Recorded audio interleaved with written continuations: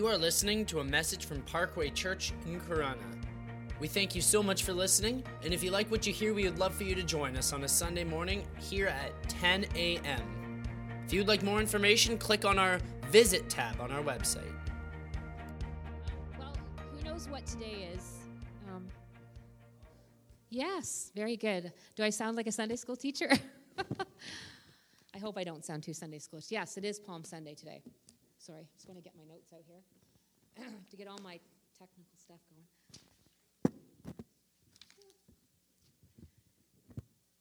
Let's pray that none of this falls off here now. Yes, today is Palm Sunday. And Palm Sunday marks the beginning of Passion Week. And this week basically marks the most significant week in history for us as Christians, right?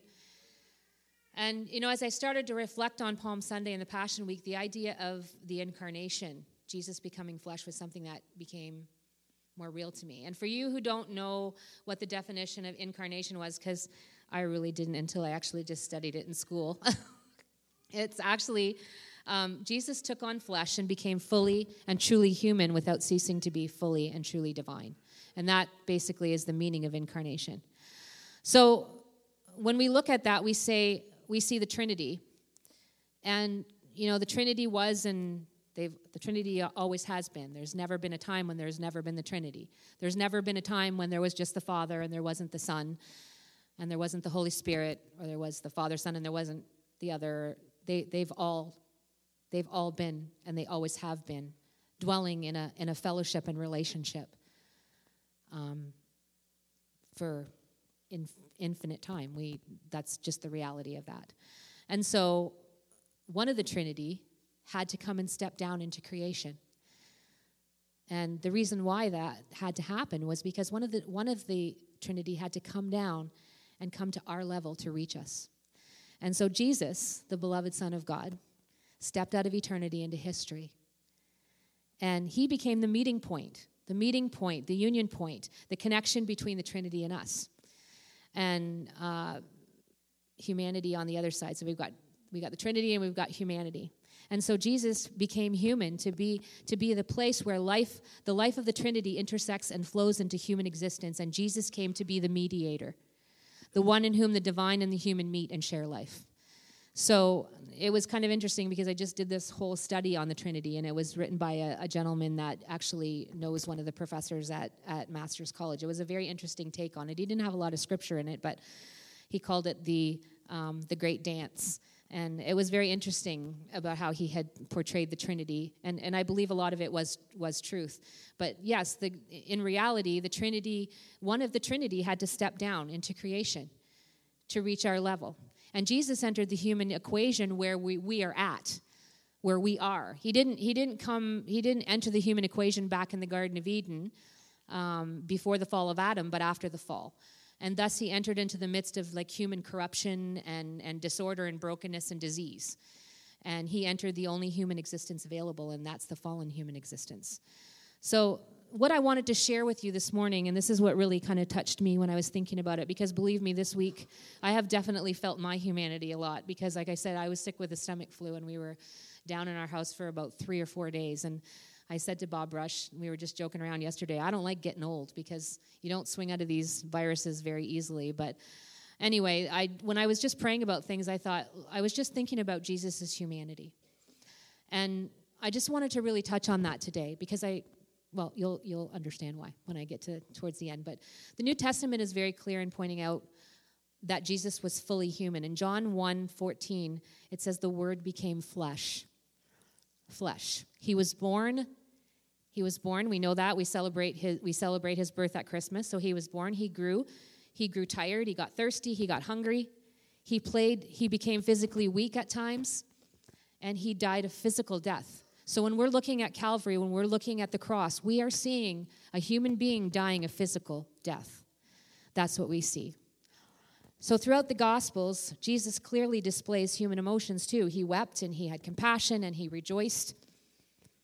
And those were all things that we can relate to because we feel those things. They're emotions. So when I was looking towards Palm Sunday, and I thought, okay, well, you know, just kind of relate that to Palm Sunday and stuff too. I was reading, if the scripture I was looking at for that whole text was in Matthew 21. And just prior to this, Jesus had really clearly depicted his death to the disciples. And he basically laid out what was going to happen to them. So he starts and he gives them some instructions, and he says, I want you to go into the village over there, and as soon as you enter it, you will see a donkey tied there with a colt beside it. Untie them and bring them to me. And if anyone asks you what you're doing, just say the Lord needs them, and he will immediately let you take them. So he had this done to fulfill the prophecy in Zechariah 9:9. Rejoice, O people of Zion. Shout in triumph, O people of Jerusalem. Look, your king is coming to you. He is righteous and victorious. He is humble, riding on a donkey colt. So Jesus would ride into Jerusalem, and Jerusalem was the city of sacrifices, right? And Jesus himself was the ultimate sacrifice. So you can see the symbolism there. He rides into the city of sacrifices, right? And he rides in coming in triumph. And he really hadn't taken a huge public display in his ministry, really, when you really think about it up until this point, because he had been definitely healing people, and he had been, doing miracles and stuff like that. I'm not saying that he wasn't doing anything, but in terms of just like a procession, here comes Jesus riding on a donkey, right? And he rode on a donkey, and it was neat when I was sort of doing some research, and I know that, this is kind of probably all secondhand news for people, but, it was a humble state. He didn't come riding on a horse, which would have been something like a king or something that, going to war. He would ride in humility, not majesty. He would come on a donkey, right? And all along knowing, but the thing is all along when he was riding into Jerusalem, he knew what he was facing. He remembered, like he was riding in, and remember, he was completely human. So imagine the torment that you would face if you knew you were a dead man walking or riding, right? So here he is, and he's still coming in triumphantly. He knows what he's doing. He's coming in, and he's coming into Jerusalem, and he's accepting basically what his place is. He's coming into the city of sacrifices, right? And as Jesus rode, it must have looked like a huge celebration, and the crowds of people were most likely coming into Jerusalem to meet Jesus, and the Galilean pilgrims accompanying Jesus, and they all formed like a procession of praise, and messianic fervor was high, and perhaps this contributed to Jesus' desire to present himself as the Prince of Peace. And people were spreading their garments on the road and acknowledging Jesus' kingship. And custom probably would have had them even like hanging tapestries on the walls and on the trees, and it was quite a spectacle of And the tree branches, they were all spread on the road. That's why we talk about even the palms, which we don't have this Sunday, but we sometimes do, like the palms for Palm Sunday. That's where that sort of comes in with the tree branches. And the people were shouting, Hosanna to the Son of David. Blessed is he that cometh in the name of the Lord, Hosanna in the highest. And Hosanna, I just kind of did a little kind of word study on Hosanna, and it's often thought of as a declaration of praise similar to hallelujah, but it's actually a plea for salvation. And the root words are found in Psalm 118:25. Save us, we pray, O Lord. The Hebrew words, and I'm not sure if I'm saying this right, it's probably not, but yasha, deliver and save, and ana, beg and beseech. They combine to form the word that in English is Hosanna. So literally, Hosanna means, I beg you to save, or please deliver us. That really stuck to me, because I always thought, when I had read that scripture before, I thought Hosanna was a praise, but it's like the people were crying out, I beg you to save. Please deliver us. So when Jesus rode into Jerusalem, they were acknowledging Jesus as the Messiah. And theirs was the cry for salvation and recognition that Jesus could save, right? So Jesus rode into Jerusalem being fully human and fully divine. And he heard the cries of the people, and Jesus would bring salvation in the days to follow. Jesus would be the one that would connect mankind with the Father again, and he would bring salvation through his death and resurrection. And we know that, most of us know that.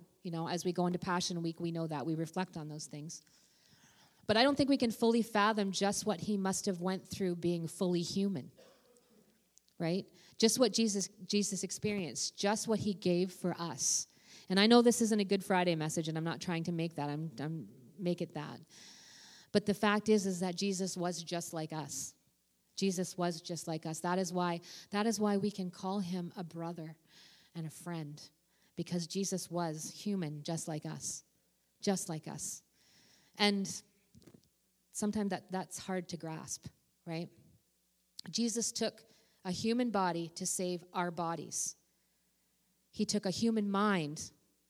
He had a human mind to save our mind, right? And without becoming a man in his emotions, he had emotions, he could not have rescued our hearts, right? And without taking a human will, he could not save our broken and wandering wills, right? So Jesus took all of those things on. Everything that you have, body, mind, spirit, will, Jesus had those things. Jesus took those on when he stepped into history. When he stepped into history, he took those things on.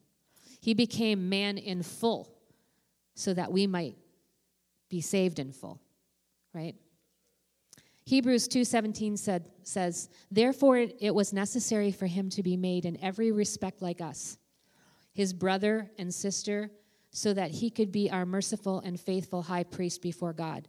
Yeah, I really like that part. To be made in every respect like us, his brother and sister, right?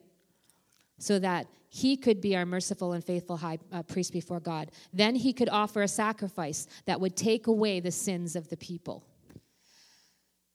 You know, as I was thinking of this, I thought, how you hear things over and over again sometimes, and you think, oh yeah, I know that. I know that Jesus is fully human and he's divine. We think of things, this kind of happened to me when I was kind of, reading about this a while ago. I was like, yeah, I know that, but this really sunk into me this time. The humanness of Jesus.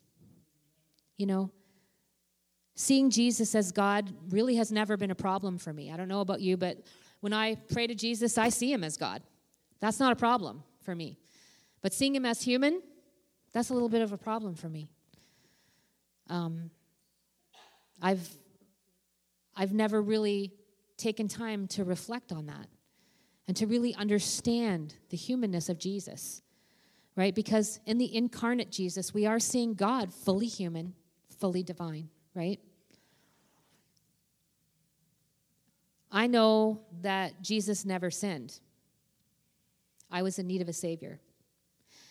The thing that struck me about the scripture about Palm Sunday is the people shouted that day, Hosanna. And remember I said to you, it says, I beg you to save or please deliver us, remember? You see, they had seen all along the human Jesus walking among them.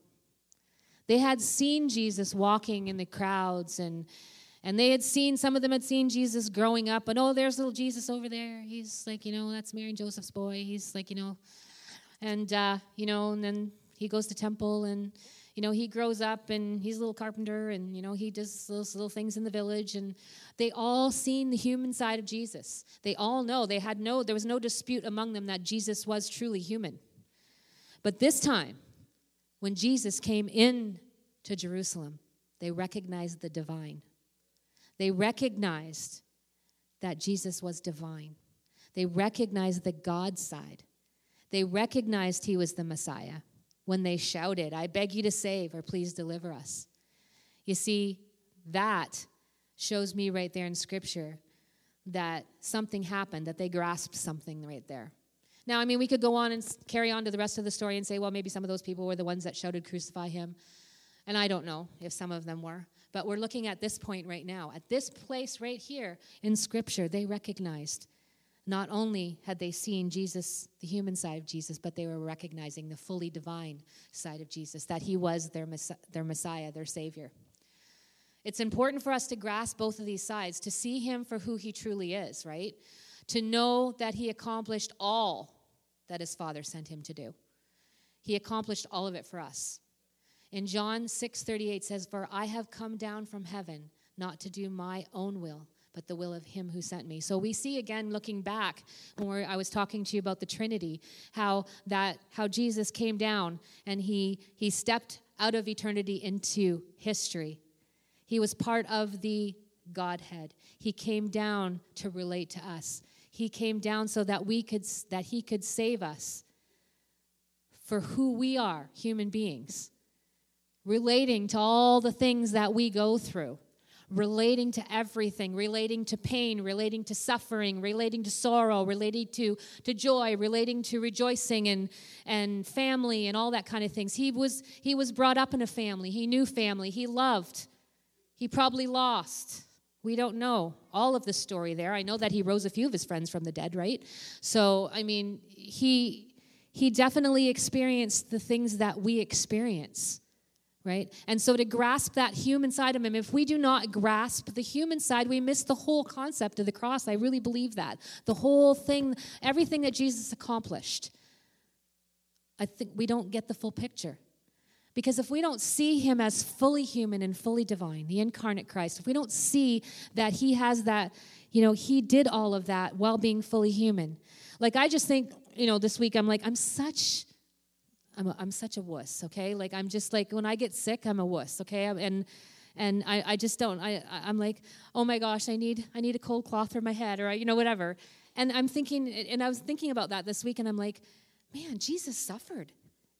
Human body, folks, human body, okay? Feeling pain. It wasn't like he was exempt from pain.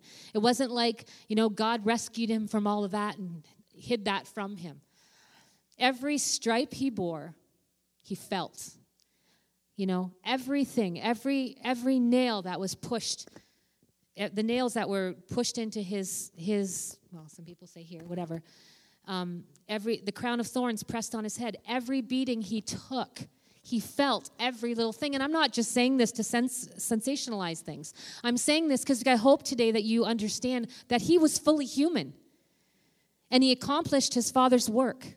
He did that. He stepped down out of eternity into history, and he accomplished what the Father wanted him to do, being fully human.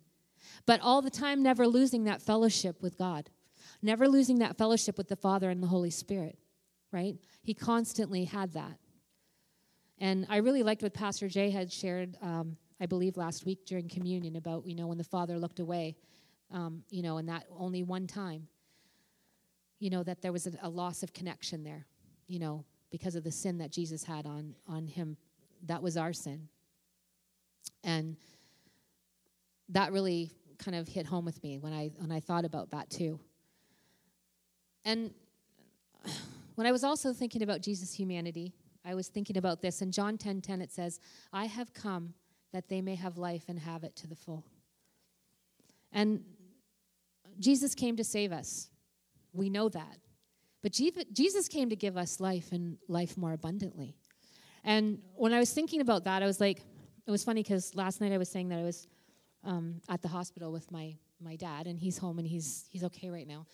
But I was kind of preaching him a little sermon in there because they were bored, and we were just talking about stuff, and I was talking about life and life more abundantly. And I said, you know what? It's interesting because Jesus, came and he gives us, and when we accept Jesus and we believe in him and we follow him, we know we have the gift of eternity, right? We have eternity. But Jesus also says, hey, you're on this earth and I want you to live. I want you to enjoy life. I want you to live abundantly. The one thing about Jesus was he lived his life. And although it wasn't long in his 33 years, it wasn't long in terms of how people live today, how long people live today, and even then probably either. But, the reality is he lived his life passionately. He fulfilled his Father's purposes. He was obedient to God. And he was probably a very happy man. They don't speak much about that in Scripture, about those kind of things. But he lived life to the fullest. He made sure that he made every day count. And I think that with us, as we walk into this, upcoming week and reflect on the death and the resurrection of Jesus and what he did for us, we need to remember that the humanity of Jesus. We need to remember that he was human. And he is human, and he will continue to be human in eternity with us. And that was the other thing that I was like, again, I've heard before, but I never realized that. Jesus isn't going to change his state. He's human. He died a physical death. He rose from the dead, right? His body was human. He came to his disciples after and showed him the wounds on him. He ascended into heaven, human. And again, it comes, I want to read this scripture here. in Revelation. Because, we talk about Jesus, accepting Jesus, and we sometimes forget that he's coming back. We don't talk about that much. So in Revelation 19, 11, 16, it says, and this is kind of cool because I thought this is how we're going to see Jesus come again. I saw heaven standing open, and there before me was a white horse. Not a donkey, a white horse, right? Majesty, warrior, right? Whose rider is called Faithful and True. With justice he judges and wages war. His eyes are like blazing fire, and on his head are many crowns. And he has a name written on him that no one knows but he himself. He is dressed in a robe dripped in blood, and his name is the Word of God. The armies of heaven were following him, riding on white horses and dressed in fine linen, white and clean. Coming out of his mouth is a sharp sword with which to strike down the nations. He will rule them with an iron scepter. He treads the winepresses of the fury of the wrath of God Almighty. On his robe and on his thigh, he has this name written, King of Kings and Lord of Lords. Right? And we see him coming into Jerusalem, city of sacrifices, right? And then we look and we flip to the book of Revelation. He comes in on, Palm Sunday on a donkey. Prince of Peace. People recognize him. He goes through suffering. He dies on the cross, conquers the grave, ascends into heaven, and then is coming back, is going to be in majesty on a white horse, right? Signifying king, signifying warrior, signifying majesty, right? That's our God, people. That is Jesus. So I pray this morning that you would recognize that. Jesus knew life, and like I said, he knew how to live it. And I just want to encourage you this morning to take the time to really reflect and really see the human side, the humanity, and look at the divine side too. Look at the picture. Look at the full circle of Jesus, because that gives you the full picture of what he did on the cross, right? Let's pray. Oh, God, I just thank you, Father. Thank you, Jesus. We just thank you, God, for the work that you accomplished, Lord God. Thank you, Lord, that you came down and you chose to be fully human so that we can relate to you, Lord God, that you could say to us, I know I've done that. I know what that feels like. And you paid the ultimate price for us, God. And we just say thank you. Thank you, Lord. We praise you, God. I just really feel right now, too, if there's any of you here that do not know the Lord, if there's anybody here this morning, and I'm not going to make a big, huge spectacle or anything like that. I'm just going to say, if you do not know the Lord and you do not have a relationship with Jesus, I pray this morning that you would see him for who he really is. The one thing that I did see, too, is I saw not only do I love Jesus, I truly love Jesus, but I respect him as a man. I respect him as a man. And I just pray if you're here this morning and you don't know Jesus, that you would just take this time to just ask him to come into your heart. Ask him to be your Lord and Savior.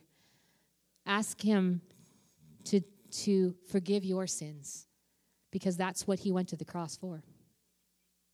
And, there's that old song, Jesus had me on his mind on the cross kind of thing. I don't know the exact words of it, but, he did. So maybe the worship team can come up now. And we're just going to sing a song, the last song that Pastor Mitch had.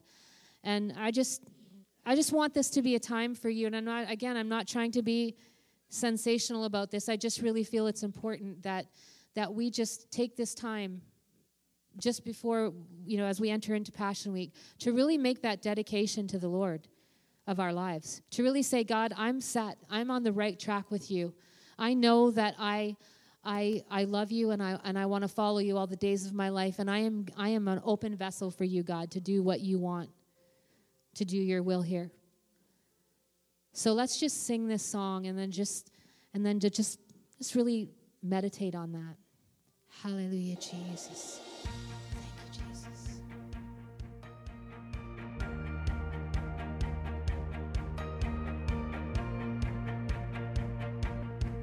Thank you so much for listening to our message. We hope that it blessed and encouraged you. If you would like to know more about Parkway Church, you can visit our Visit tab at parkway-church.com. And if you like what you hear, we would love to come have you join us on a Sunday morning here in Corunna at 10 a.m.